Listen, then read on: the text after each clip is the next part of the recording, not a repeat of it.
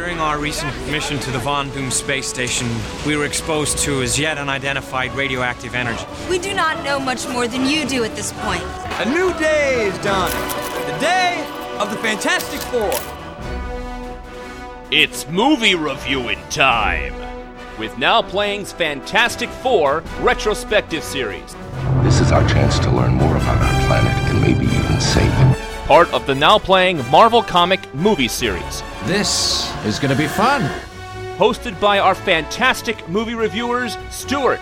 This guy doesn't take orders well. Yeah, especially from people who say, I don't take orders well. Jacob. You guys sure you're in the best shape to be doing this? Yeah, we're good. And Arnie. Now we're more like the Terrific Three. But be warned, these podcasts contain spoilers, mild language, and cosmic rays that may mutate your DNA. Listener discretion is advised. Susan, let's not fight. No, let's.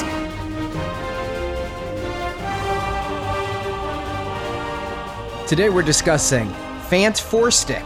I guess I'll call it Fantastic Four, even though none of the marketing does. I don't think many people are using the word fantastic at all. Certainly not when they're looking at the box office receipts. Starring Miles Teller, Michael B. Jordan, Kate Mara, Jamie Bell, and Toby Kebbell, directed by Josh Trank. You don't know what's coming.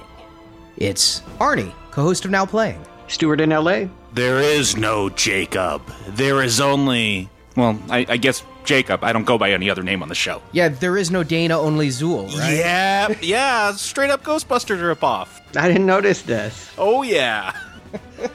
Yes, there is no Victor, only Doom.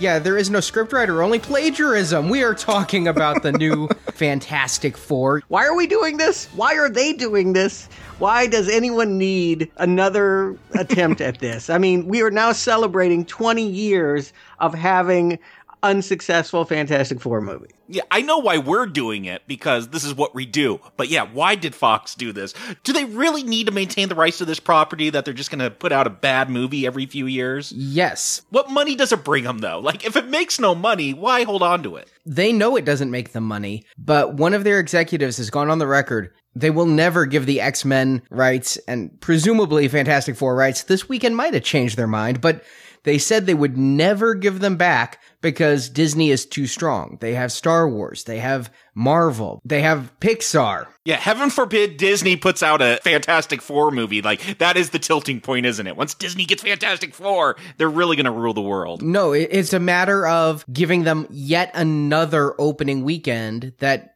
puts Fox at a disadvantage. And you know what? I think that this movie might have been the victim of a Marvel hate campaign. I do feel like early the word got out that this was in the real shitter and they were making one of the worst comic book movies ever. And there were memes of the old Corman Fantastic Four laughing at this new one and all. That's got to be Marvel, right? This movie isn't nearly as disastrous as you'd believe, judging from all the Gamergate hate labeled onto this. Yeah, 9% on Rotten Tomatoes. I think we'll debate if it earns that low of a rating. I don't think so, though. Not at all. I'm not going to debate it right now. This movie is already way overhated on. Yeah, I agree. It is not nearly the disaster. I mean, I was prepared for it. Believe me, nobody was less excited than me to watch a fourth iteration of Fantastic Four, but I'm going to just put it out there right now. Do not believe the hype. This is not one of the worst superhero movies. It's not the worst Fantastic Four. I'll say that right up front. I think it is. I'm going to represent that voice. I will say that I agree with you guys. This feels like an assassination attempt from top to bottom.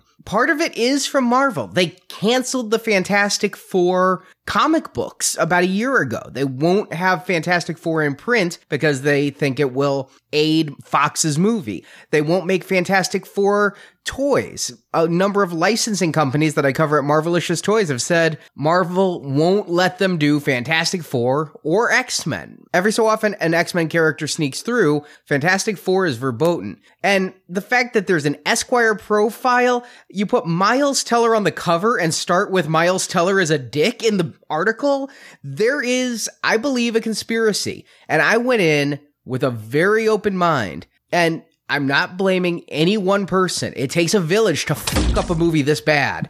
But this is the worst Fantastic Four film by far, and we will get into it. Okay, just to clarify, you're saying even the 1994 Corman. Yes, I am. Oh, that's going to be a tough sell. That was more coherent. It may not have had the budget. It actually had equal special effects half the time. That's interesting. I think we're going to get a lot of diversity then on this podcast. But the question remains, why reboot? Well, we've reviewed those previous two. You know why you reboot. Well, they weren't good, so I guess they feel because Fox owns them, they must do something. Why not a TV series? Why not a Netflix series or something? They don't have the license for any of that. Oh, okay. I do feel like actually watching this movie, it felt like a TV pilot more than it felt like a cohesive, complete story. And do we know how much of that is Fox's fault, the screenplay's fault, and the director who has now disowned this cut? Like, that was the most damning thing to me is Josh Trank, the director, did a tweet. He later deleted it, but nothing gets deleted once you put it on the internet, saying that this film would not be getting the reviews it is getting if they allowed him to do what he wanted. There is so much behind the scenes drama on this, and I've crammed it in since seeing this movie Thursday night. I have just deep dived into who did what to whom, and of course, there's a lot of cross story. There's a lot of he said, she said going on, but what is more than likely is Josh Trank came in and he had an agreement. They signed off on his script. And according to anonymous high-placed professionals quoted in reputable publications, I'm not talking about just comic sites and... Not the Latino Review, which seems to always break every comic book story. Yeah, not the Star or anything like that. But according to legitimate news sites, at the beginning of filming, Fox started to intervene. Now, also according to those sites, Trank was a little bit disruptive on set. He was combative with his cast. He was combative with the production crew. He apparently set a fire in his condo that they were renting for him. So maybe they added that line of it. There's a line about Victor Von Doom, like setting fire to the servers because he got upset. So that perhaps that was based on what was going on set. Let's start with the basic facts that I guarantee you, and then we'll get into the he said, she said in the movie, because there's specific things where I see it happening. But the fact is, Josh Trank was hired for this before Chronicle came out. Oh, really? The execs at Fox were seeing Chronicle. They liked what they saw. They had no idea it was going to open at number 1, but they were really impressed with his take on a brand new superhero story and said, we're rebooting Fantastic Four. What's your concept? He's not a Fantastic Four fan, self-admitted, but he had some ideas about wanting to do a Cronenberg-esque body horror. Okay. You know what? Stuart and I saw this movie together. We went to a free screening, and afterwards I said, now I want the Cronenberg body horror version of this film.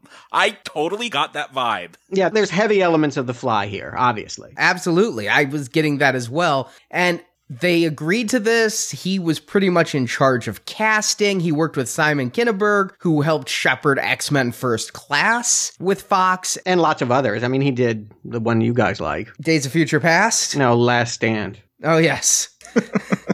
You gave it a Green Arrow too, begrudgingly. Yeah. But internet rumors abound that apparently are true, like Victor Von Doom. His name was going to be Victor Domashev instead of Doom, a little on the nose there. And people didn't like that. And Victor was going to be a computer hacker. That line about setting fire to the mainframes is likely a remnant of when he was a hacker trying to do social justice through computers. They excised a lot of that, and then this film underwent heavy reshoots early this year. I mean, we didn't have a trailer of this come January. They were reshooting for enough time that most films could be shot from start to finish in. There's rumors Trank was banned from the editing bay. What is also a fact is during this time, Trank was removed from the Star Wars picture he was supposed to do. Did he quit? Was he fired? That depends who you ask. But most sources cite that his disruptive behavior towards Fox and the results of this film, not even the box office, just knowing what happened, was the reason he's not on Star Wars. Maybe he doesn't like the studio system. Maybe the studio system doesn't like him. But this caused him to pull out of Lucasfilm's franchise. And I could tell there was a problem right away. I went to see this in 3D it's not in 3D. Everybody knows you spend $1 million on a cheapo conversion or $10 million on a better one, so you get those 3D dollars. It screams to me Fox had no confidence that they didn't convert this. Yeah, I agree. But at the same time, Arnie, I don't feel like the stories you're ratting out are much different than the stories I heard about on the early X-Men movies and Bryan Singer. I mean, I think problematic directors can create bad blood with the studio, but when the movie performs well at the box office, it's a different thing. What happens to me, it seems like anyway, is that Marvel poisoned the water against the fans, and Fox didn't feel like fighting them by putting dollars behind this. I think there was a lot of vote of no confidence, and that's why I'm not going to blame Trank. I'm not going to blame Fox. Everybody's involved. There was definitely meddling going on. Everybody admits that, and I think it's quite clear where it happens. There's parts of this movie that feel totally disconnected from other parts, which is why I think Corman's is even better, because at least that felt like the same show. At points, I honestly felt like I could have walked out of the movie theater to use the bathroom, gone into a different theater, perhaps The Gift, and had an equal cohesive movie experience. Well, how packed was your theaters? Like I said, Stuart and I went to a screening. Even that was free, and that wasn't full. I saw this in Toronto. I was up there for a Faith No More concert, and we have now playing duties to do. So I went to a large screen theater, almost sold out. Oh, okay. I saw in the credits some of this was filmed up there. Perhaps they're supporting the New Hollywood, Canada. Yes, but I didn't support the domestic box office for this. I put my money towards the international.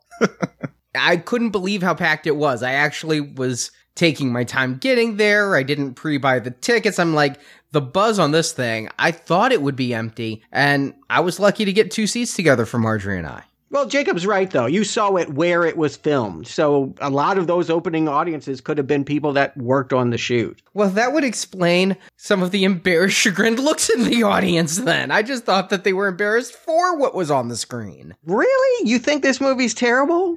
I think this movie is a debacle.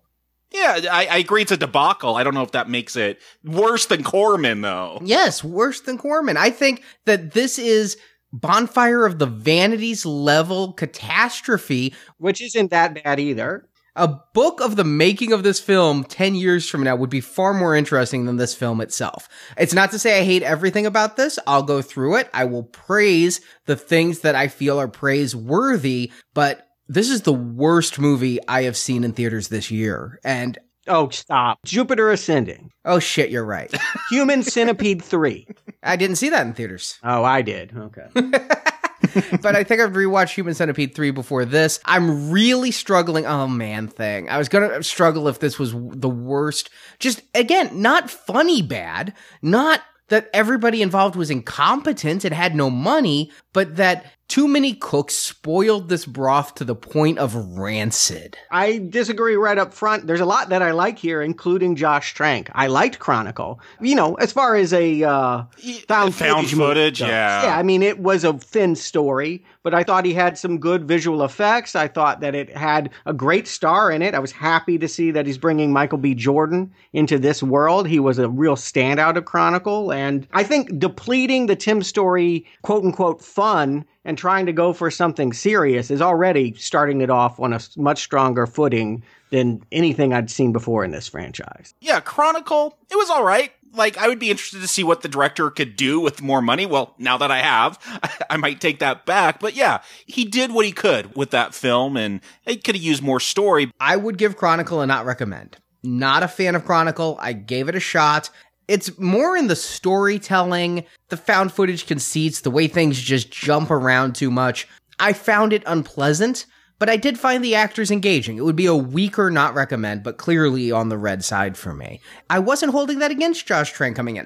But yeah, to go more realistic, forget about, that original Fantastic Four origin story, trying to beat the commies to space. This is out of the Ultimate universe where they try to make it more realistic, try to update these stories. And yeah, I feel like that darker take would fit this universe more than the original Fantastic Four take of the space race and beating the Reds. I was kind of going back to Amazing Spider-Man versus Spider-Man. Yes, this was the ultimate take. For people who think this is a betrayal of the comics, so much of the beginning of this movie is directly from the Ultimate Universe Fantastic Four that I give it a lot. I don't give it a lot of creativity because from Reed working on it in his garage as a kid to Dr. Storm and bringing him in to working with Doom to, there's so much here that is right out of that. But what's different is the tone, because even those Ultimate comics had a bit of whimsy and they were, fantastical. And the equation I had looking at Fantastic Four, the comics, and looking at this movie would be akin to somebody saying, let's reboot Scooby-Doo and let's make it like Paranormal Activity. The dog's just a dog and the ghosts are really scary and we kill Daphne halfway through. I'm not sure I follow that logic, but I do sense this. What Josh Trank is trying to do with the superhero genre is what I'd like to see done. He doesn't want to see powers make people feel special and magical and take you on a fantasy. It's horrific. It's scary. And nobody has tried this since, dare I bring it up, Ang Lee and Hulk. And that was really the movie I was thinking about watching this. Now, I did wonder how much of this was an assassination. 9% on Rotten Tomatoes. Really? Yeah, worse than Howard the Duck? No way. No way. Ridiculous. Yeah. Well, I enjoy Howard the Duck more, but... I have sat through every superhero film. This is an outrage to say this is one of the worst. It's an outrage. It is one of the worst, so you can be outraged at me. Well, then let's get into it.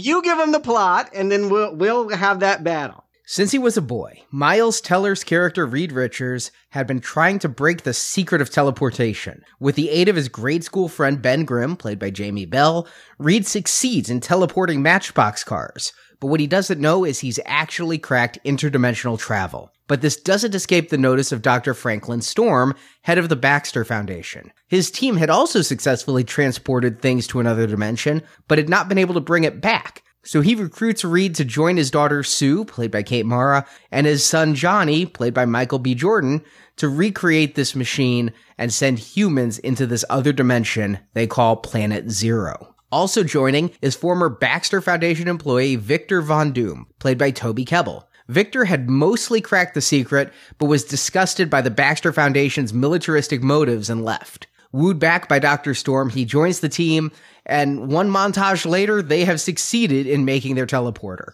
But they get upset when they find out they're not going to be the first people transported to the other dimension. Foundation board member Dr. Harvey Allen wants NASA astronauts to take the journey. So a little drunk, Victor, Johnny, Reed drunk dials Ben to help him go to this alternate dimension. There, they find the world to be unstable, primordial, and Victor puts his hand in some green energy and the planet starts to explode. Victor is seemingly killed, and the other three barely escape thanks to help from Sue Storm, who they just left back on Earth. But the three and Sue are struck with energy that changes them. Now Sue is turning invisible. Johnny's body is catching on fire.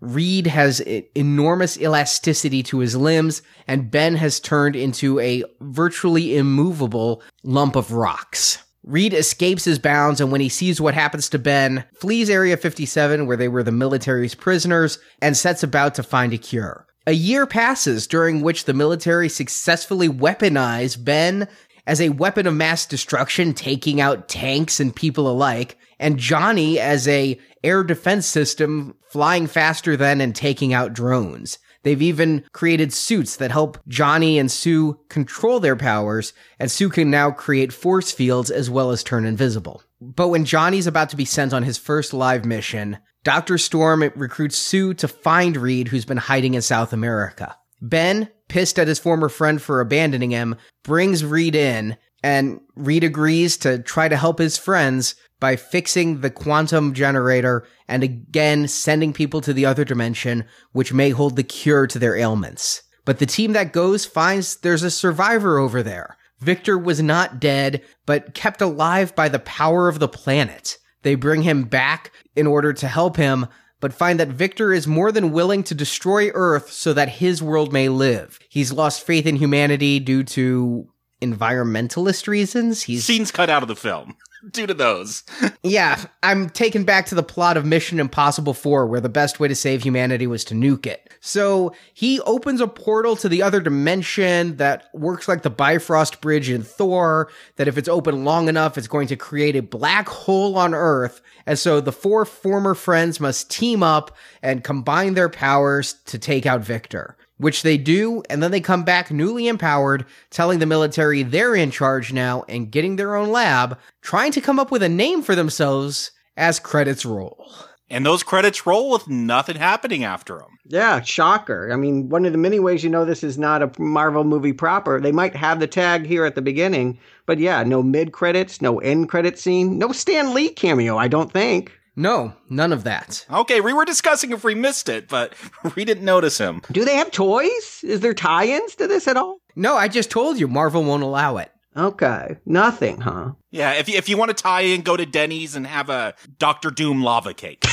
I will tell you, Orange Crush got a licensing thing. You know you're pretty low on the totem pole when it's Crush. Each flavor of Crush has a character, but that's all I have seen. Mm-hmm. And again, I think that goes to marketing of this movie. Fox spent so much money on reshoots, they were cutting their losses. I'm sure they spent millions to market it. I'm sure they would have spent millions more had they not already spent what they did. I think somebody at Fox decided they were throwing good money after bad. And so no 3D, no tie-ins. I mean, X-Men last year even had chocolate-covered pretzels. Don't ask me why. And I think they had Twinkies. So the fact that Fantastic Four is nothing, there's a vote of no confidence there. Yeah. Although when you see the Fox logo and it fades, the last thing to fade is an F there. They're trying to work in little jokes here and there. I feel like jokes are at a minimum here. There's a joke about a flying car at the beginning. They use some soundtrack cues like the 4 Seasons and 4 Tops. But by and large, I'm happy to say this is not a superhero movie with a lot of jokes. That F is nothing new. They left the X on the last X-Men film. They're just calling back to what they did for X-Men. In a lot of ways, really. Some more successfully than others. I think this 20th Century Fox logo with the F is perhaps the single most successful concept. Wow. See, I like the opening here. I don't believe it's 2008. Or rather, I can't believe that in 2008 people are still using those computers and those joysticks to make anything, but I like kids coming together for a science project. Yeah, I like this opening stuff too. Like, I was so dreading this movie. I didn't read reviews, but I had heard the buzz. I had heard about the 9% on Rotten Tomatoes, and I was surprised. I was digging the stuff with young Reed in elementary school and meeting Ben and building up that friendship, and then they jump ahead, they're in high school, and they're friends now working on the science project. I liked all this kid stuff at the beginning. It worked really well to set up these characters, to set up Reed as the genius and the way he's scribbling in his book, and of course Ben he's the poor kid. His family works at the junkyard and they just scrap stuff all day. I was enjoying these scenes to a point. I really liked the jerky teacher. That said, I can't decide if this is a character trait or just poor writing that on career day, Reed gets up there and says his career is teleportation, when in fact, that career has a name. It's called physicist. And if Reed is such a genius, you'd think he'd know that word. Yeah, he's a kid. Yeah, we're going to debate whether he framed the question properly. The point is he's at a school that doesn't appreciate how smart he is. Agreed. Completely. They're making fun of him. And you know what? I agree with you guys. I kind of like this opening. I think that it doesn't have much payoff at all, but it does show the beginning of Reed and Ben's friendship. They're in the same class, but don't seem to know each other. Reed is stealing parts from Ben's family's junkyard. They did throw, I don't know if you noticed this, just for the people that like Easter eggs, in the comics, Ben Grimm is Jewish, and he's got a menorah. His family's got a menorah up on a bookshelf. I saw that, and I also heard his brother, his abusive brother, say it's clobbering time as he's about to administer a beating. Yes, oh, that's right. And they set up in the dynamic here that when they first became friends, they were going to hurt each other. That Ben, I think the first thing that Reed says to him is, "Don't kill me." This is a relationship that when they're reborn as superheroes is going to be very similar. Although, obviously, due to lots of futzing in the editing room, I'm not sure that it really pays off. But I do feel like this is a setup for who these characters are going to be. And I like these two. I like these two more than I ever did in the previous versions. I mean, was this the case? Was Michael Chiklis and Ian Griffith supposed to be besties? I don't ever get that from those old movies. Yeah, they were good friends beforehand. Ben was the pilot for Reed, but I got right away that they were good friends because of that back and forth about Reed's relationship with Sue. It is the Ultimate Universe that really retconned this. This is exactly from the Ultimate Universe that Ben kept bullies from beating up Reed, and Reed and Ben just kind of hung out, and Ben watched while Reed was building fantastic teleportation machines in his garage. I enjoy this as a conceit. It was giving me a big Super 8 vibe, and I was liking that. Yeah, exactly. Yeah, these kids were good in their roles. My one complaint against it is it feels like it's 1988 and not 2008. It's weird to think that this was only 7 years ago, and that when we jump to the high school scene, that's present day. That was a couple months ago, that they're just at a science fair with a cymatic matter shuttle. I just thought it was weird that that teacher was still judging. I'm like, you went what, from elementary school to high school now? I guess you want to keep that consistency. This is the guy that's always been keeping Reed down. This is his motivation to, well, Sue will try to tell us what his motivations are later. I don't really get it, but fine. Okay, this teacher's still around. He is called a dick here by the little kid, so maybe Esquire was right. I don't know, but this is our introduction to Miles Teller. He looks a little old to be a 10th, 11th grader, whatever he's supposed to be here. But I like this actor. I don't know if you guys saw Whiplash or Rabbit Hole, but he's turned in some good performances in indie movies. I'm not sure how I feel about him as Reed Richards. On the one hand, even for the Ultimates version, he feels a bit young to me, but there's nothing that stands out or angers me about his performance. Now, he's pretty much the only one of the Fantastic Five, I'll call them, that gets a lot of focus here. He's the only actor that has a lot to do in the final cut of this film. I imagine everybody had more to do in some other cut. But as it is, and I don't know if it's his performance or the script, he comes off as very bland. I just go with him because that's where the script is taking me. Yeah, I don't know if I ever feel like he's a genius.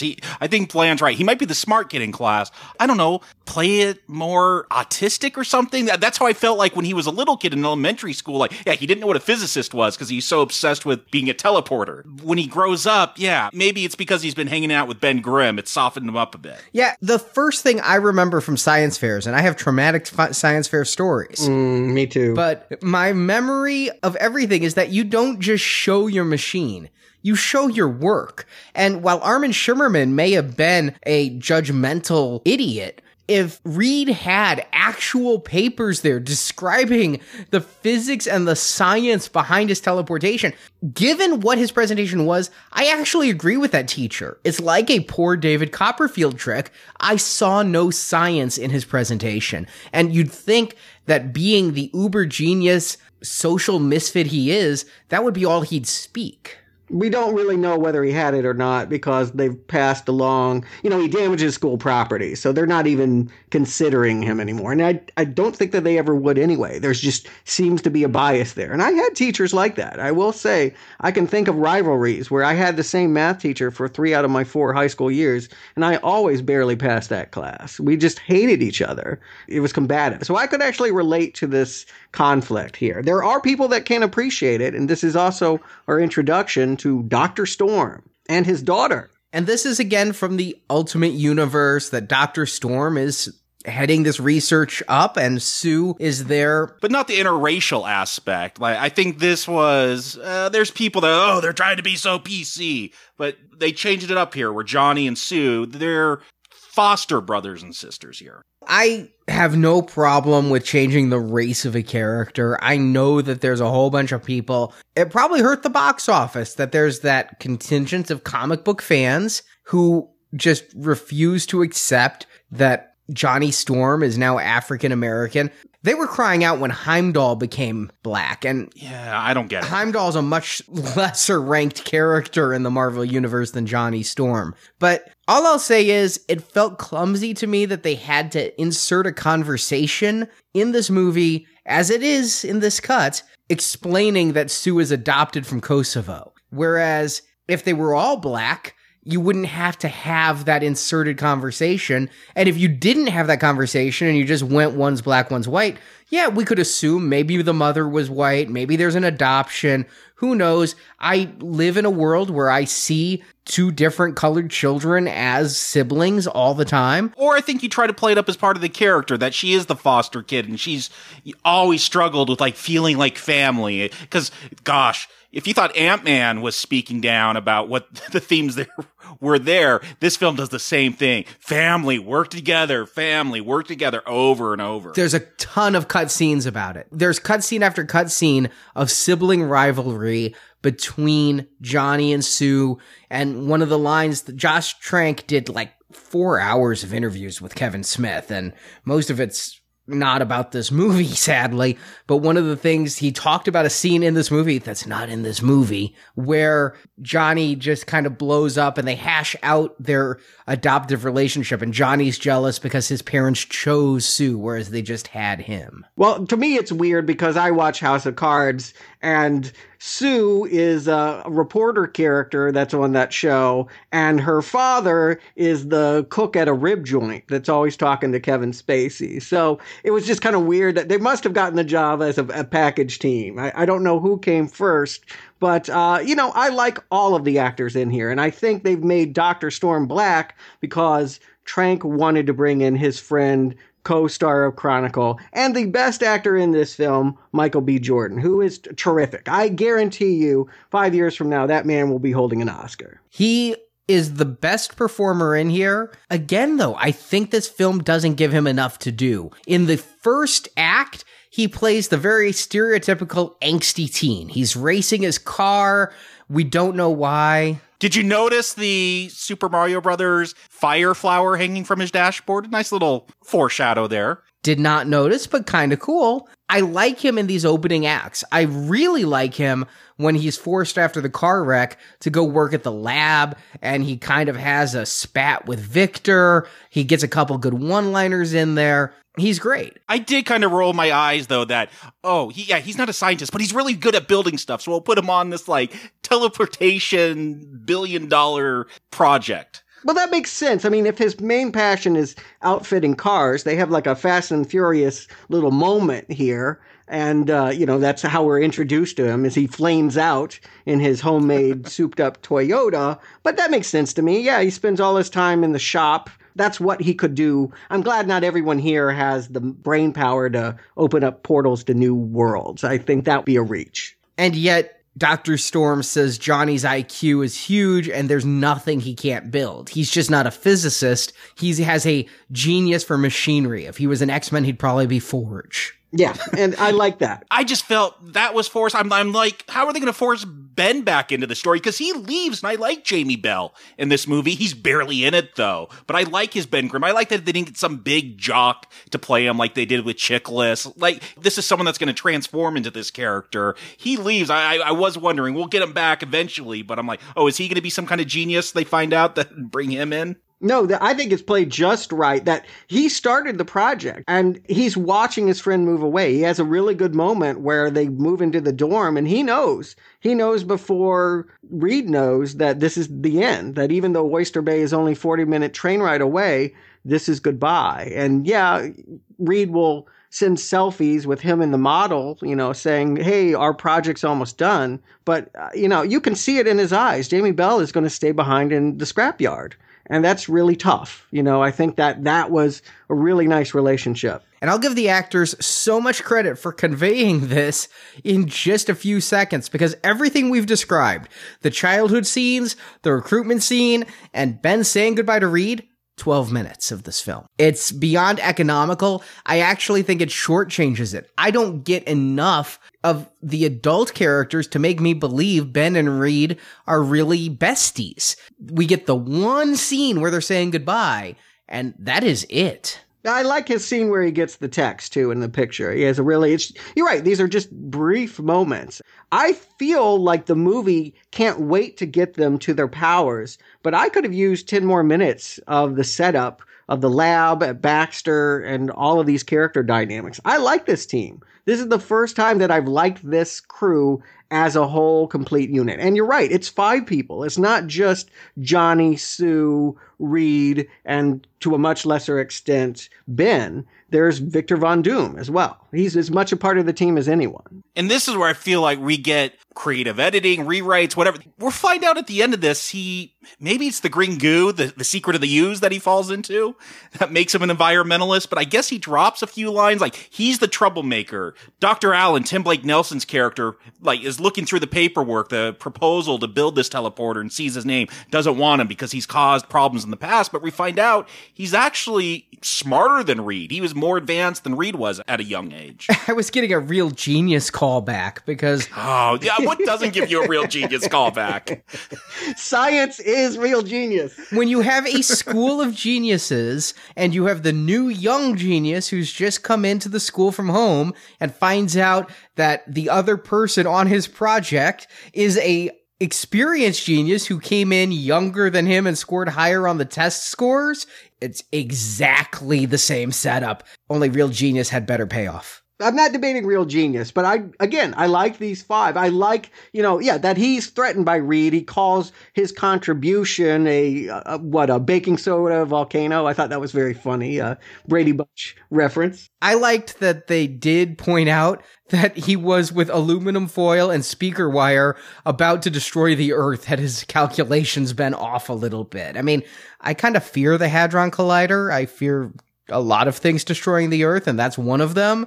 And so that really struck a chord with me. Yeah, and the other thing that's going to cause their rivalry, not only are they jockeying to be the smartest, but then there's Sue caught in the middle. I'm not sure how much she likes either one of them, honestly. She is kind of bored by people. Yeah, she'd rather listen to her music. Yeah, they establish her as being fascinated by patterns, and I think you catch her interest if you are more unpredictable. She can read people in patterns. That's actually how she'll catch Reed later, although... We're told that's how she catches him. Yeah, I agree. I would like to have established that more, but I like her as a character here. I think her introduction here, listening to Portishead in the library, all of that, I can't believe it, but I like all of these characters. She's much better than Jessica Alba. I'll give you that.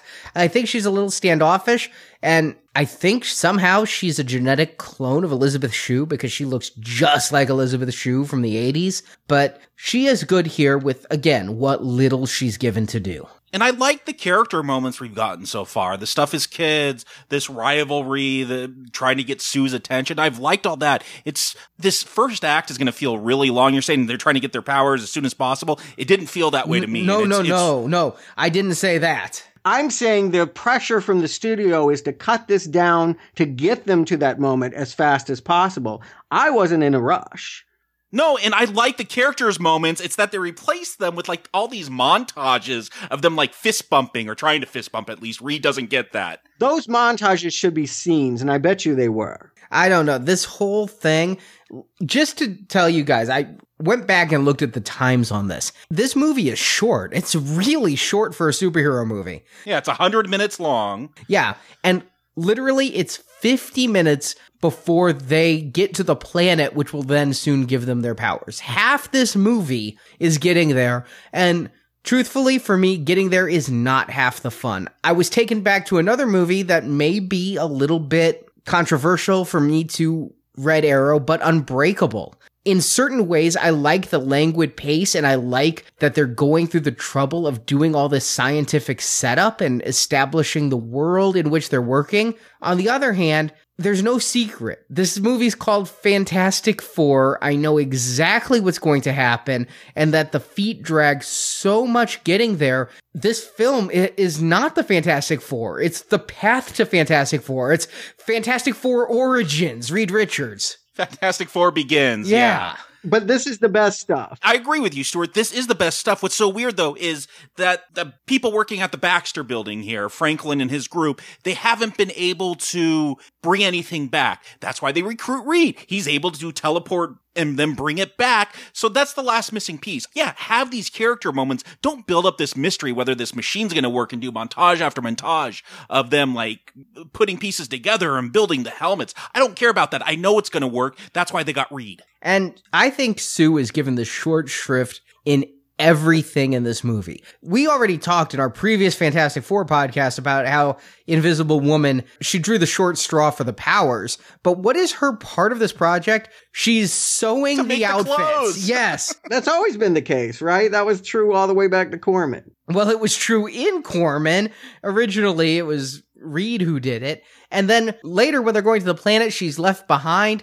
For a movie that I see is trying to push social boundaries and be post-racial, its treatment of Susan is downright 1960s. Now, I know Trank didn't want to hire Kate Mara, and it was forced on him by the studio, but I think that shows through in his treatment of the character. Leaving her back home, it comes off to me as really setting women back in superhero movies. Oh, come on. They're competing. They're not really on her level. She is standoffish. I don't think that they know how to approach her. I don't get the sense that she's not invited because they don't think she's smart enough. They're intimidated by her. It's troubling, though. Like, after Ant-Man, again, where there's no good reason for Hope Van Dyke to not get the suit until the very end. It's just this contrivance, and they do it here. Like, Sue Storm doesn't get to go on that first journey. They find some way to bring Ben back, which I don't get, but she'll still get power somehow. I guess there is splooge that splashed on her when they came back. I don't know why she has powers. I really thought she was going to do a solo trip to go try to rescue Victor, and the same thing would happen to her. But no, it's they all get drunk and bro out and go without her. Isn't that true to life? Do you really think that they would have drunk dialed her? Yes, that is who you drunk dial. The guys are being dicks. They're one-upping one another. They want to be the first. NASA's going to take away their glory, so they're going to go do it. And Reed is, a gentleman enough to call the guy that got him started on the project to begin with to tag along. I don't feel like they know Sue well enough to call her. And I don't think this movie is saying she's not smart enough to be one of the boys. No, but I think that is the message you get watching this is, we're going to get the guy that works at the junkyard instead of the super smart scientist who helped build this machine. Yeah. She saves them. She brings them back. Actually, without her, they would all be there. You could have given that job to Franklin and made her one of the team. This is the Fantastic Four. I think she should have been in it from the beginning. She should be going there. She wanted to teleport with them. She was as disappointed as the rest. The only difference is she had faith in her father. While the others decide to get drunk and hijack the machine, she's the only one who says, and again, it's a line, because despite being 50 minutes, we're not going to devote much time to anything. She's like, well, give my dad time to try to figure it out. He's not going to figure it out. Victor has it pegged that Franklin, despite owning the Foundation, has a board that he answers to. In the end, he's an employee who has to do what the board says, and the board is going to send astronauts. They're not going to send the big brains that made the thing. In fact, I side with the board. You don't send the mind that could actually save people if they're trapped there. Yeah, but it was why they were into it. I mean, that was for them, it was part of the appeal. They have a monologue where they talk about the men that walked on the moon aren't the men that put them there, and that they want to be both. I get that. That was actually a really convincing speech.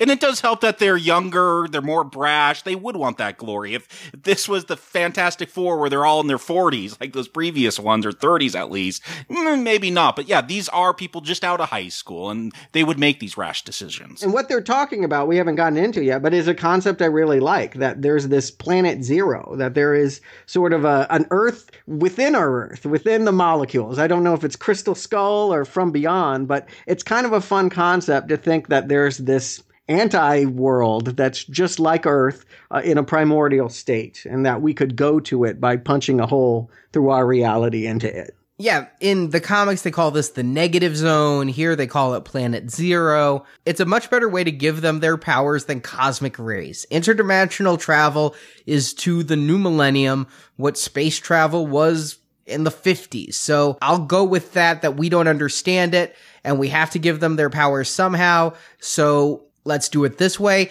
We will definitely talk, though, about how much that planet really plays into this, because on the one hand, Franklin, he's standing around all the time making these speeches and saying these Mr. Miyagi-like things. This planet will answer questions we don't even know how to ask yet. He sounds really smart, but it's really doublespeak that reminds me, honestly, of the Sphinx from Mystery Men. In the end, I don't really know the practical application. The best thing I get from this is that humans have screwed up Earth so badly that we can flee to another world now because we're going to all die here. I think they're looking for resources, some kind of alternative fuel. I don't get the sense that this is like the day after tomorrow style destruction going on. It's lip service. Like so much of this film, it's lip service that, yes, they're going to find like more gasoline or something over there. It's an underdeveloped concept, but to me, it's pretty clear. Basically, the military is going to see this as something to exploit and to deplete and to bring back to Earth. That they, the door is open because of these kids. It's shut because these kids are the only ones that know how to open it, and the lab blows up. But the whole goal for NASA is to go in there and to take all of the things that could be made into energy and to use it here. And, you call this Planet Zero. I call it the Dark World from Thor, because it's pretty boring. Like, when we get there, it's some jagged cliffs. I could go to Vasquez Rocks where they film like every sci-fi film in the 50s and 60s and see that same kind of landscape.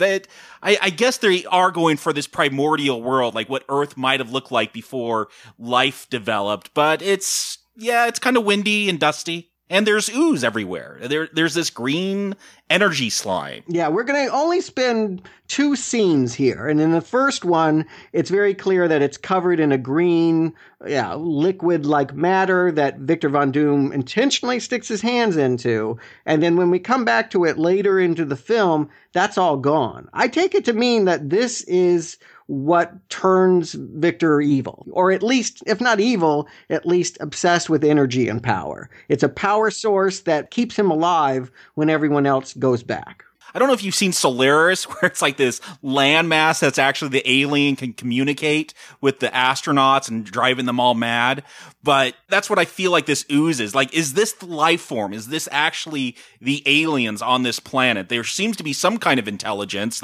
When Dr. Doom is covered in this stuff, he is no longer Victor. He's only Doom. It feels like it's this hive mind that's going to take over. But why it gives all of them individual weird powers, I don't get. I like that explanation. We've had this conversation several times before. In the Corman one, it was their moods coming through in the powers. In Tim's stories, it was random. Here, I actually find it cool that a bunch of rocks were hitting Ben, and so he merged with the rocks. Johnny was on fire, so he became one with fire.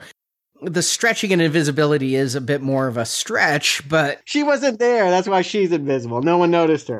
Exactly. That's her point in the movie. But I think that's the best explanation I've ever seen. And again, to go back to the Fly, it's very Brundle-Fly. They're in the teleportation machine with fire. Fire becomes part of their DNA. Mm-hmm. And here, when they get back, is my favorite part of the film. And this is where I think Josh Trank comes through the most. I'm sure all the beginning has been him, but it's felt like a Cliff Notes version of something I would like to see, while at the same time dragging. I can't explain a fix for that. Yes. But here, when we get back and Reed Richards is strapped to a table with his limbs distended and he can't move his fingers. His muscles don't know how to react. And Johnny is screaming while he's on fire. And Ben is a pile of rocks that can't even move. He can just yell from under the pile. And he's starting to figure out how to form the rock movement. Again, it's Scooby-Doo Goes to Paranormal Activity, but it's cool. It's a movie I would like to see. I wanted more of this stuff. This was the Cronenberg part of the film where, it looks like they're drugging Reed so they could see how far they could keep stretching him. Like every time he comes awake, they just drug him more and his limbs are all over the place. And then he climbs into the shaft, the ventilation shaft, and like you could see his torso stretching, and you see that mound of rocks, that's the thing, and he like hatches, and it's this weird stop motion effect that I actually kind of liked. I don't know if that's what they're going for, but when he first hatches, it's real jerky, and I like that it's actually kind of scary, and I like that aspect of it. Yeah, the yelling and all that as Johnny's on fire. I wanted more in Area 57. I wanted this developed more, and it goes by so quickly. This is the point. This is it. Up to this point, this movie is a solid recommend. This movie is strong. It is well acted. It has invested me in the characters. I was bored as shit. I'm letting you know I'm not. And I think a difference is some people can give a big pass to something if it's funny and if there's fight scenes. And the beginning of this movie has neither. But I liked the setup of this movie. It did remind me of Ang Lee's Hulk. And now that we're seeing powers that make them monstrous, I'm really into this movie. And this is where the bottom falls out. This is where I'll give you this movie stops being solid. My problem is I know the material. I know where it's going, that it took 50 minutes to get there and didn't develop characters I like. I think this is coalescing for me at this moment. They did not give me empathy for these characters because we got like 2 flirting scenes with Sue and Reed. We got some glowering scenes of Victor, but I didn't see a friendship between Victor and Reed. I saw Victor being a little dickish, but I mean, it's so random. I'm sure this was cut out. Yes. There have to be cut scenes that would make me care about these characters, but I don't deny the studio's instinct to get to the point we know it's going to get to faster. Oh, I know there are scenes cut out because there was one of the thing I remember from the trailer where he's dropping from like an airplane, and we're going to see that deal get cut here in Area 57. Yeah, the thing gets screwed because there's also a scene of Ben playing baseball. Go back to the first trailer they showed, like none of it's in the movie. I don't want a scene of Ben playing baseball. Leave for Tim Story to do that. No, I think he's talking about young Ben. Yeah, or he's young talking Ben. About, okay. Ben Grimm before the thing. All right. Yes.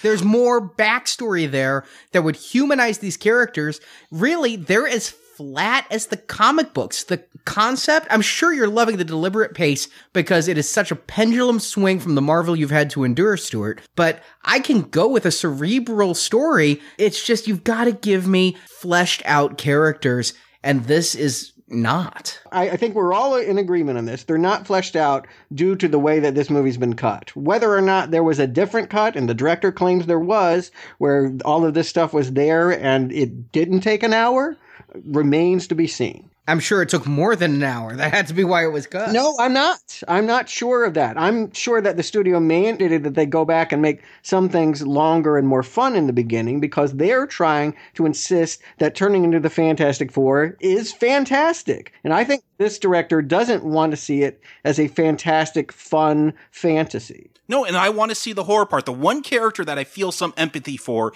is Ben Grimm, the Thing, because he was the lower class kid that got stuck in all of this. All the rest were scientists. They knew the risk. This is the one that feels like he is the victim. Also because he doesn't get to ever look normal, and the way he's always crying for Reed to help save him. I feel like there was a scene earlier where that was reversed, where Reed was always calling on Ben to save him from getting bullied, and that would have made this more impactful. Yeah. But I feel for Ben, like they're going to cut a deal with the military saying, hey, you help us out. We're going to find some kind of cure for all you guys. And we jump ahead a year and we see that Ben has become this military tool. At one point, he's watching like review videos. He's watching the slow-mo playback like you do like in sports to see how you performed. And there's this on the bottom, it's like 43 confirmed kills. Yes. And I'm like, I want to see him dealing with that. Like he has become this killer. And there's little scenes here and there where he seems remorseful, but I wanted that fleshed out. I felt like there's a good story. We're not going to get it here though. Yeah. And I believe that was the story Trask wanted to tell. Keep in mind, look at Chronicle.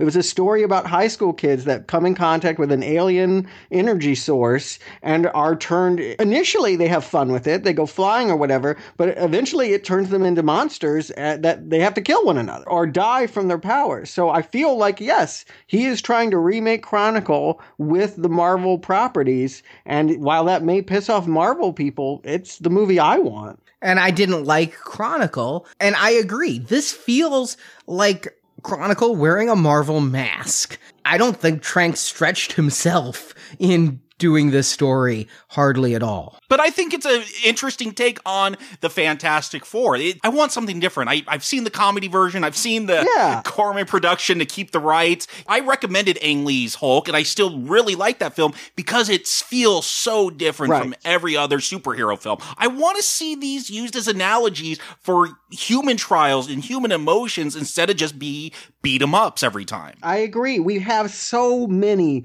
superhero movies where they tell funny jokes and do silly things and entertain all audiences. I don't want that to be the case every time. And I think that this is encouraging that they wind up with the body horror of Cronenberg here.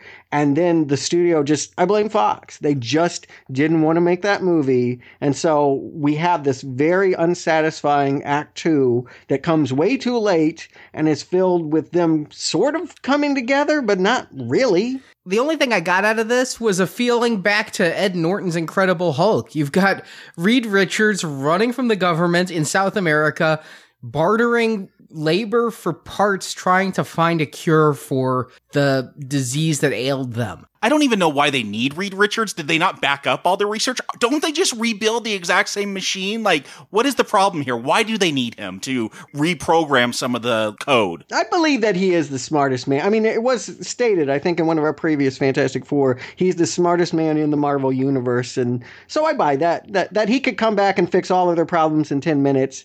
There shouldn't be any problems, though. They should have backed up all their data. That's what I don't get, is why they can't just make an exact machine. Did they not write down notes? Okay. To me, that's not a problem to obsess over. All right. It's showing that the storytellers aren't sophisticated. They're trying to tell a story about science they don't understand. But there's a million superhero movies where they have this kind of shorthand and what have you. I mean, this is business as usual. I guess what I'm saying is this is not much different than the messy middle so many Marvel movies wind up in, where you just feel like, oh, I really liked where we started, and now we've got sort of this bizarre formula that's kind of dull and not very satisfying. And that's what happens to the middle of this movie. I've been a big supporter up to this point. I can't defend this middle. This middle is very unsatisfying. I like Reed. I like that he can change his identity by stretching his face. That scene where he's introduced in Panama City buying something from a man who wants 20 and he does it for 5 and fixes his cash register. That was a nice surprise. I didn't recognize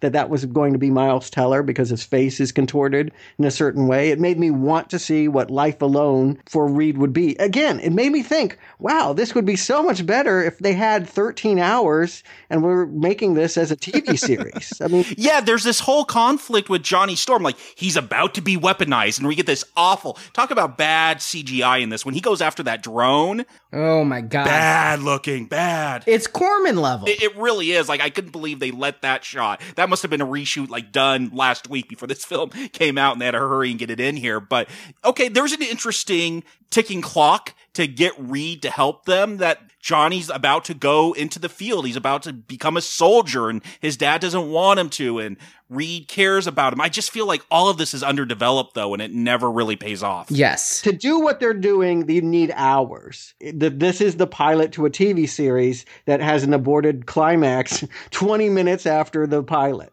Yeah, and that is a flaw from the very beginning. They need to be economical in their storytelling, knowing that had this movie been good, I'm sure they could have gone 2 hours and 15 minutes instead of 100 minutes. I don't think the studio wanted to make where this movie went in the middle. That's why I suspect we have this middle. It's so truncated. Yeah, it's bizarre to me. Yeah, all of a sudden, Sue just decides, I know patterns, I can find Reed. I know that he reads 20,000 Leagues Under the Sea. We don't know what pattern she saw. Yeah, no, she ends up seeing the Captain Nemo thing. Yes, which isn't a pattern. We all knew that he liked Captain Nemo because they set that up at the beginning. She just had to look for email addresses. Again, these things don't anger me. What does anger me is that all of a sudden, okay, we've got Reed. We get a very truncated action scene because I guess we must. I guess it's earned at this point. We'll get one action scene that's aborted. That once Thing drops in and you think it's going to do something, he gets a headbutt and they go back, and 10 minutes later, Reed has fixed their teleportation device. I think there should have been more Ben-Reed interaction, because when Ben turns, I mean, he just keeps screaming out, help me, Reed, and Reed abandons him. They don't ever explore the ramifications of that beyond this scene where Ben basically headbutts them and says, I've stopped believing your bullshit a long time ago. But they never really explore it. They never flesh it out. And yeah, I am sure no scriptwriter would have left it like this. It's gotta be there were things excised or things added that never paid off. Yeah. The Swiss Army knife. The reason why you know is they make a big statement in the beginning when Ben is saying goodbye to give him that Swiss Army knife that they had as kids to stop stripping the bolts. I don't think they ever use that. I thought they were going to use that to defeat Doom, and it never comes back. It was there. It was set up for something. It had a big underline under it, and they don't use it. So, yeah, whatever the screenwriters were trying to do, it is not happening in the middle and the end of this movie. I cannot believe we're at the climax of the movie when they go back to Planet Zero. I can't either. I mean, I honestly thought, I had no spoilers coming in. I was going in with an open mind, but because it's a comic book movie, I figured it's going to be about 2 hours long. This is where, in most comic book movies, the team gets their ass handed to them and has to go lick their wounds and recover while the mastermind goes and does his plan. Right. When I'm taking my notes and all of a sudden it hits me midway through what we're about to talk about, this is the end? Yes. I had exactly the same reaction. I couldn't believe it. It was like, oh my God, this is wrapping up. This is not the middle where we're now reconfiguring the story for what's going to happen next. This is absolutely the climax. It's really like they just came in and said, yeah, it's not working. Let's just close it up now, folks. It is. It truly is. Closing time. See you at the bar. You don't have to go home, but you can't stay at Fantastic Four. Yeah, what's so weird, so they rebuild the transporter, NASA astronauts go through this time, Dr. Doom shows up, he's like, help me? He's limping. I don't even know why he goes back for a second, but he does go back to Earth for a second. And he's got that wonderful cloak. I mean, I don't know where that cloak came from. They're evoking the Dr. Doom look from the comics, which I kind of found cool, but he didn't go to that realm with a green blanket. I got a theory here, guys. I do think that when we see him, he's limping. There's no more green pools. He's used up all the energy. He keeps needing more and more power. He does need help by going back to Earth and realizes it's full of energy that he can then use to make himself more powerful. So I think that's what gives him the idea to turn Earth into a black hole sucking battery, basically. I'll tell you this, I like your idea much better than what the film gives me. Where he's an eco-terrorist? Yeah, he's an eco-terrorist in the final cut. He's like, I will destroy your world so I can save mine.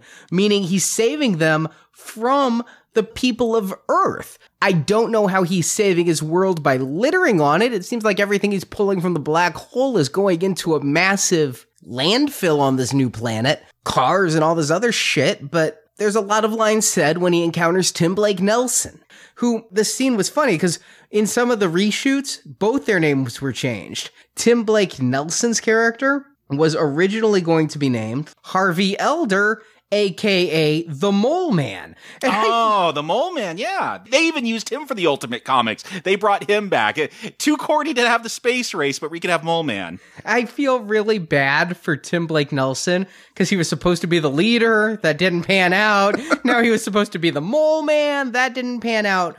But after that scene comes, honestly, my other favorite moment of the film, and it's a glimpse into a movie I really want to see, but don't, where Victor is like now in scanners. You talked about Cronenberg. There's one that you probably weren't necessarily thinking of. He's going around making people's heads explode. I was actually surprised that this was in a PG-13 movie. Like, yeah, it's in dark hallways, but there is blood splattering everywhere. And I was shocked that they were able to get away with this. Yeah, it makes you wish that this was going to be the rest of the movie. I mean, it is, but you wish there was more movie to explore this kind of malevolence, because it is a stunner. It is the kind of thing we don't normally get. You know, normally it's like Yellow Jacket holding a little girl in a bedroom or something, and that's it. But here, no, people are going to die violently, graphically, en masse. Whole hallways of guards end up splattered on walls, and it's scary. And I think, you know, in a Superman 3 way, Doom looks scary. His suit has fused with his face, and he does remind me of that poor woman that got sucked up into the computer in Superman 3. I don't know. He kind of reminded me of Ultron. He's silver. He's got the glowing flashing lights coming out of him. And the fact that they chose to go very comic-y and his mouth doesn't move when he talks. And I just don't like the voice actors cast. When they're human, I really like Victor Von Doom and Ben. Once they become CGI creations, and make no mistake, this Doom was all CGI, just like Thing, I just don't like the portrayal. It seems to undermine the character. I didn't have a problem with Thing's CGI. I actually liked some of the shots where you could actually see the rock separating as he breathed in and out. I also didn't have a problem, funny enough, with him having no pants. In those stills, he looks funny. In this film, it wasn't an issue that he didn't have pants. I actually was obsessed with Thing crotch. Anytime. At the end of the movie, there's a scene where Thing is standing and Reed is sitting, and Thing's right behind him. All I could see was Thing crotch. No. Well, that says something about you. If they created a suit that could inhibit the powers from that world, which they do in the comic, why can't they supersize it for Ben Grimm? They do come up with reasons to put pants on him in the comics. Again, not a problem for me here. I will say, though, I wish Doom was more practical. I didn't have a problem with him being this suit that fused together with his skin. I just wish it looked better here. It has no weight to it. It has no scariness to it. I wanted to fear him. He makes heads blow up, but when I looked at him, I wasn't scared. I thought he looked creepy, but I don't know, maybe it's just me. I'm not going to oversell it. I mean, this whole world, all these characters are goofy. I'm just impressed they've been able to get as much gravitas out of it as they have been. I've been the guy that's been saying no one can make Fantastic Four work. They just stop making them. And when I look at this movie, I can see, when I squint really hard, I can see that movie that I wanted and I didn't think could exist. And it may be helpful to squint for this climax. I don't understand it. I guess it's best you just go with superhero comic book logic, because once they go back to Planet Zero and Doom is going to make some portal that makes a black hole, like they've dropped that line a few times that this could be turned into a black hole, destroy the Earth, but he's making rocks rise and he's more like the Thing than Dr. Doom. He controls a lot of rocks in this movie. I'm just going to say this ending is horrible. Just one of the absolute worst comic book movie endings of all time.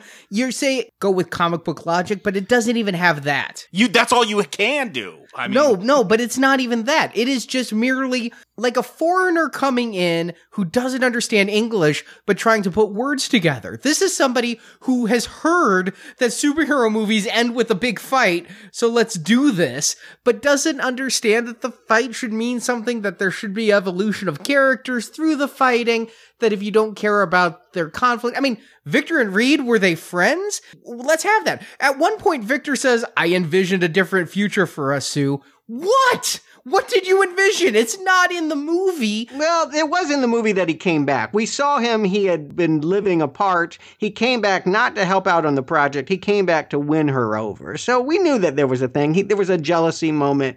It was there. No, it was one line. Will Sue be there? That is it. It is not there. There's no love triangle in the film. There's a scene where Reed and Sue are laughing about something. They're not even flirting with each other, but Victor sees it from afar and glowers and gets jealous. I mean... Yeah, but it's not developed. If you are, again, squinting to see the bottom line of the eye chart and you see a couple lines and you're guessing it's an E. But yes, but you're sitting here saying that this is character development worse than so many movies that had none of that. And had none of these kinds of performances. That's what I take umbrage with, is that people want to write this off as one of the worst? No way. No, this is a fine fight. It just doesn't have any dramatic tension. We haven't seen this team fight together before, right. So whether they win or lose, it doesn't mean anything. Maybe they were naturally a great team and they could beat Doom. Who knows? Because we haven't seen them fight before. They're not a team. Dr. Storm has been killed and his dying wish is that his children come together. Does he get it? Is this wish fulfillment? I can't even really tell. Yeah, no clue about that. And yeah, if the effects were better, and they are truthfully god-awful here. They're like sci-fi anaconda shark. They're La Madra. This is Blade all over again. No, yes, exactly. La Madra looked like you shit. guys like Blade. I didn't know. I did not. And I didn't like La Madra. To me, this is just this horse shit we always get with superheroes. No, but again, I'm talking about the effects. The effects are terrible. If the effects were par, and these are sub-par, and if Mara Rooney's wig looked like her real hair, and it doesn't, it looks like it came out of some Bride of Frankenstein thing. then it would be a perfectly acceptable climax to the movie we didn't watch. I'm not trying to defend the second half of this movie. I'm defending the first half of this movie. The second half of the movie is cursory and undeveloped and surprisingly does not bring them together as a team. I would have thought that everybody would have worked to give a cut in which these four decide that they need to work together. But did they work together? Yeah, they kind of do things coordinated. It's real dark, so it's hard to tell. I mean, I know that Johnny Storm's throwing fireballs and Sue's got a bubble because all these people are being sucked from Earth into the black hole, and so she's protecting them by putting that bubble layer. Well, no, after that, she hides Ben. She's able to actually project her invisibility on different objects. So Reed distracts Doom while Ben sneaks up so he can punch him into the black hole or whatever. I didn't even notice how I just knew all of a sudden he was disintegrating. Well, here's my thing. It feels like this is supposed to be, the core of the story is supposed to be about Ben and Reed and their friendship and them going apart and then coming back together with the way this ending goes. But like all these characters, nothing gets developed and it doesn't have that impact. And I'll agree with you, Stuart, 100%. There are elements of this movie that look like, if done different, could make the best Fantastic Four film. But you can't defend the first half of a film that sets shit up that never pays off. Just because the beginning looked like it might go somewhere good, but it doesn't make it a good half. And just because a movie has an unsatisfying ending doesn't mean you should throw away the first half and say it's the worst superhero film ever. That is just group bully think. That's just the culture we live in, where people all decide on the internet one day to beat up on something. This movie doesn't deserve the hate. Don't you think this movie is one of the least professional films for Hollywood to release in a long time? Don't you think that the lack of cohesion is amateurish at a level that doesn't even deserve to be shown? This should be shelved like Corman's. No, I don't even know what you're talking about. To me, this is as dissatisfying as a lot of movies. Thor 2? This is Thor 2 all over again. Way better than Wolverine Origins. Yeah, I can name easily 15 movies that this trump. Can you name any that are this disjointed and this aborted? This honestly feels like they released a 6-month fetus in theaters. All right, here's, I think, where the difference is. While we're both agreeing that this movie is discombobulated, I don't feel like it's that discombobulated. I'm seeing through lines through the end of the movie. It's just, you don't feel them. When you watch this at the end, you're not like, oh, triumphant. You're not rooting for these people. There's no investment in this team. When we see them here at the end and they're literally just being handed a laboratory and being like, yay, I'm like, nobody cares. Nobody cares what you're doing. No one cares that they don't even say the name of their team at the end of this film. I'll tell you what, don't take my word on it. For the first half of this movie, Jacob, you and I sat in front of two women yes. that were a giggle machine. Oh. I don't think they had ever seen a movie before because everything was a delight. I mean, the power outage goes out when the kids are playing with the science and there was not a in the single second half of the movie. Not a single one. This movie stops functioning in the second half of this movie. But I don't think it's a travesty. I really don't think that this is abysmal how you're characterizing it. To me, it's kind of what happens in so many of these superhero projects. I'm debating about whether it's better than, Thor 2 or, Ant-Man. Those were misfires from the beginning, but again, at least we saw a movie that felt like it was the same from beginning to end. I truthfully believe this should have been shelved. This is Brenda Starr level debacle, and that's what makes me say it's the worst. There are flares of genius, but in such a mess that I can't appreciate them. The reason I say worst ever is because it's simply, even Catwoman comes together better. On. No, I'm not saying You're saying by being cohesive, that's better than having good ideas. And I'd rather have a discombobulated movie full of interesting concepts than a homogenous piece of shit. I would rather have bland than interesting ideas that never pay off. That's more frustrating. That there are great ideas here, like Victor going homicidal and Reed stretched apart, but it never goes anywhere. Had that been seen to fruition, it could have been one of the best. This could have been The Dark Knight. I don't know if Trank could have made it. I don't know if the studio did it. I don't know who did what, but I see flashes of genius, but in such a mess that it only serves to function as a cock tease. No. I guess I'm going to side with Stuart. I was kind of in the middle, but listening to this debate, I would rather deal with moments of genius and someone that has ideas and who knows what happened. Maybe he couldn't flesh them out. Maybe the studio got involved. I'd rather watch an interesting failure than a mediocre action film. But this isn't an interesting failure. No, I think it is. I like the Cronenberg elements, the body horror stuff in it. I like the beginning. That's like 5 minutes all told. Yeah, but it's a whole concept that he goes with. There are moments in there, and I'm able to appreciate that more than something that's just abysmal throughout, but at least it's coherent. I prefer something professionally made versus something that is so discombobulated that it has 5 minutes of genius and 95 minutes of confusion and aborted plot lines and characters that are completely flat. And yes, I'm not going to say Josh Trank's film would have been great. It might have been utter shit. But the studio meddling, the combative relationship between the director and the studio, the final cut of this is truly, truly unwatchable. Well, you did watch it, so that's not true. But I didn't see it twice. That is saying something for you. Yeah, I see almost every Now Playing movie twice. I really want to get a grasp on it. Here, I got the grasp. Yeah, it's a simplistic movie. There's no reason to see it twice.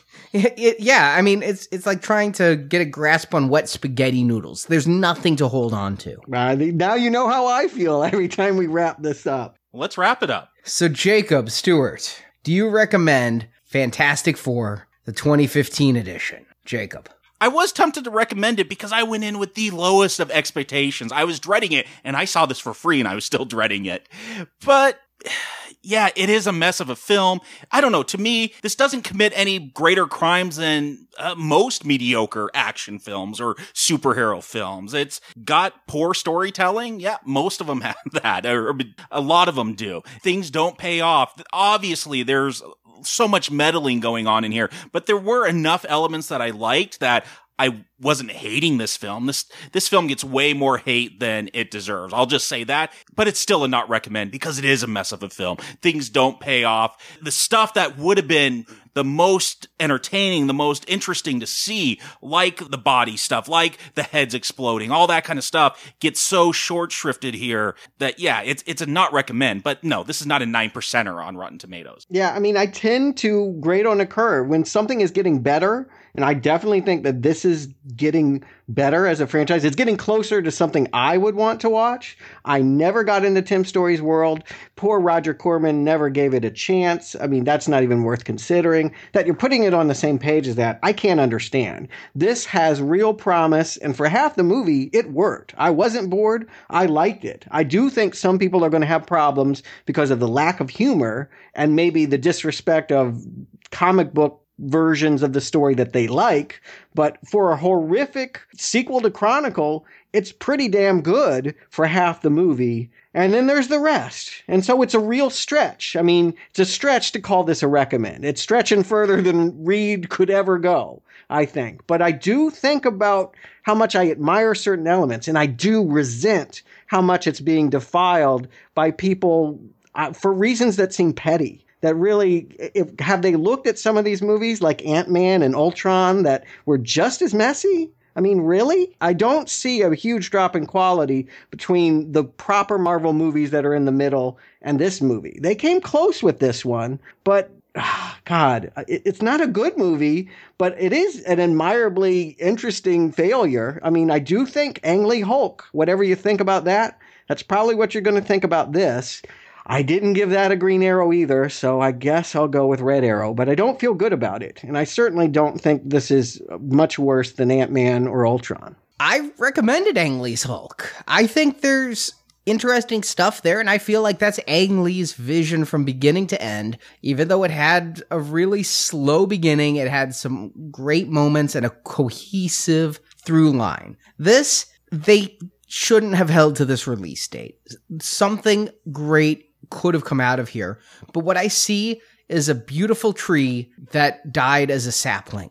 It could have grown into a majestic oak and it was just cut down. And so you see a couple branches and go, wow, that would have been beautiful. Just because I see glimpses of a movie I want to see in a movie that doesn't make any sense, doesn't appeal to me. And Marjorie commented as we left the theater, she has never seen a movie with me in my 15 years with her where I just was slack-jawed, hand on my head, looking like I was in a classroom lecture for the first half, because everyone knows where they're going, but they just don't develop it enough to get to that point.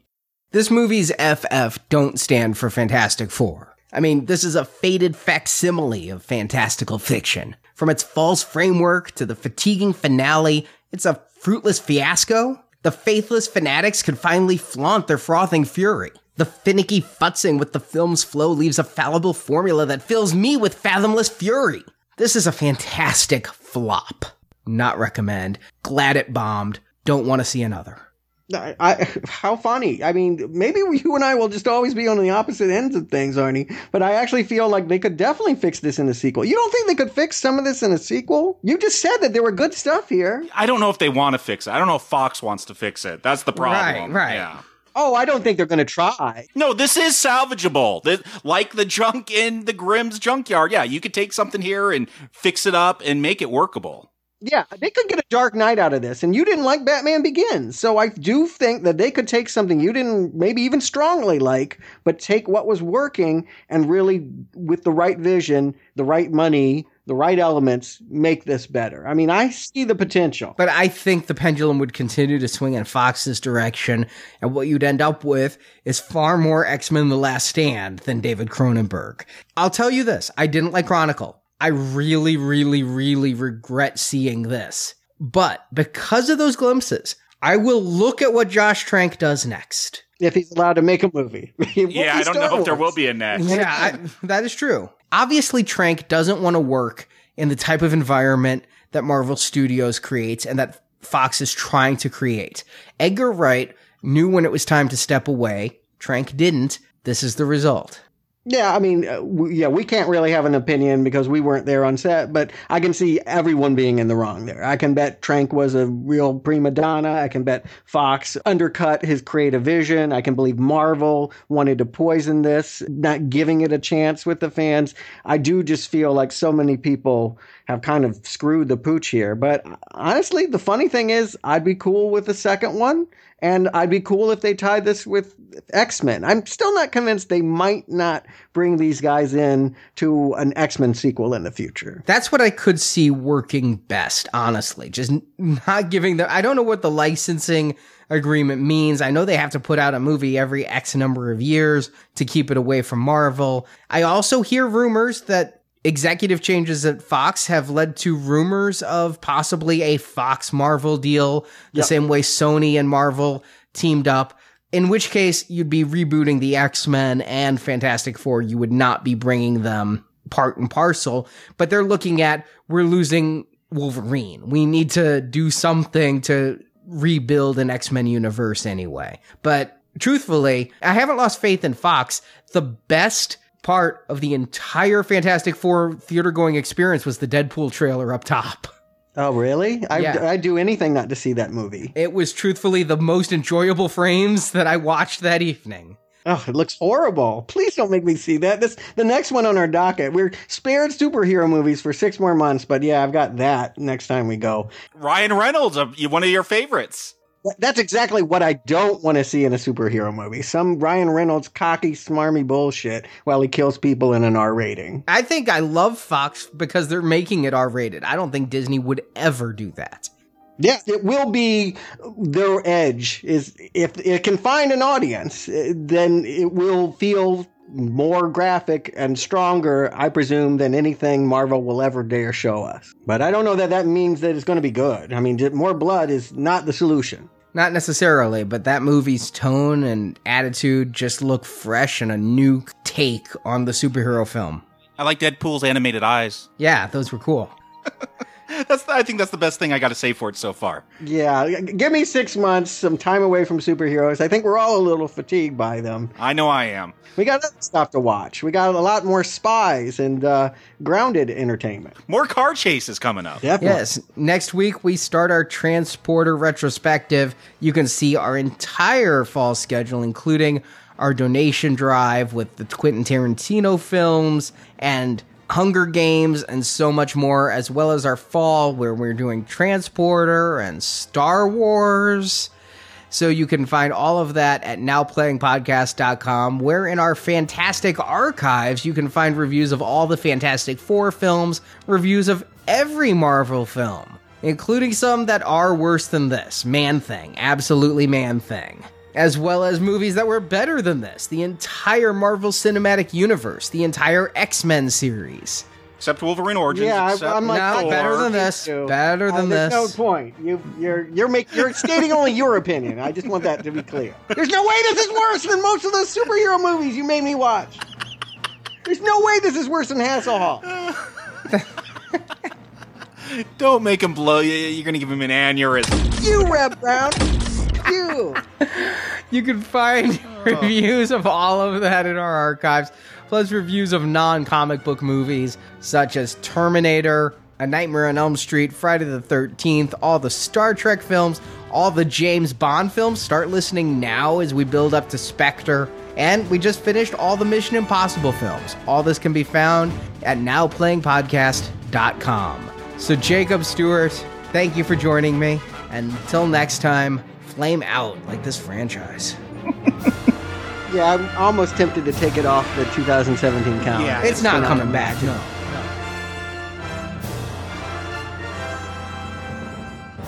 It's not like you to run away from a challenge, Victor. Yes, you're right. Considering all that has happened here tonight, I'll take what I can get. I'm going to enjoy killing you very much. Thank you for listening to this episode of the Now Playing Fantastic Four retrospective series. I will no longer serve. This is the end for us both. Come to NowPlayingPodcast.com each week for another new movie review. That's not funny. What am I supposed to do in the meantime? Also at NowPlayingPodcast.com, you can hear our reviews of all the Marvel Comics-based films, including The Avengers, X-Men, Howard the Duck, and Blade. Now picture that, but everywhere. As well as reviews of other film series like Terminator, Star Trek, Mission Impossible, The Fast and the Furious, and Predator. Find hundreds of in-depth movie reviews at NowPlayingPodcast.com. This is by far the coolest thing you have ever done!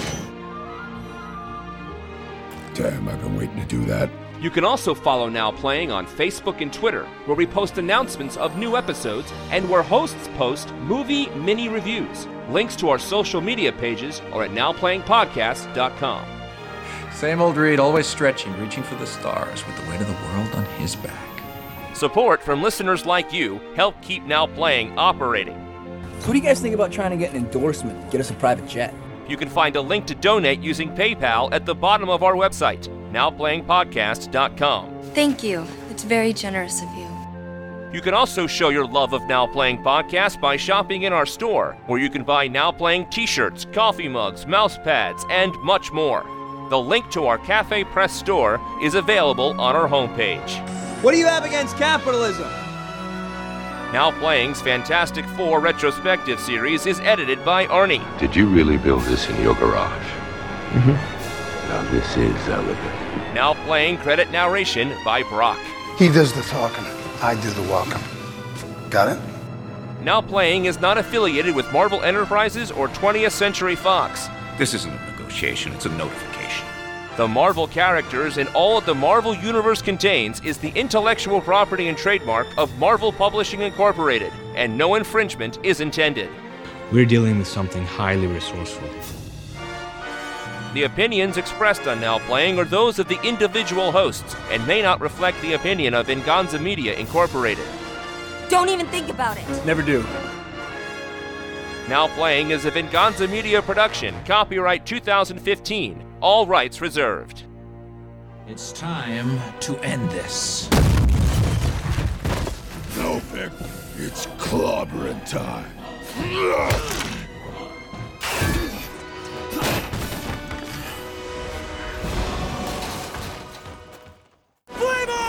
Flea's Area 51, where it's Area 57. Okay. Flea's Area... My handwriting.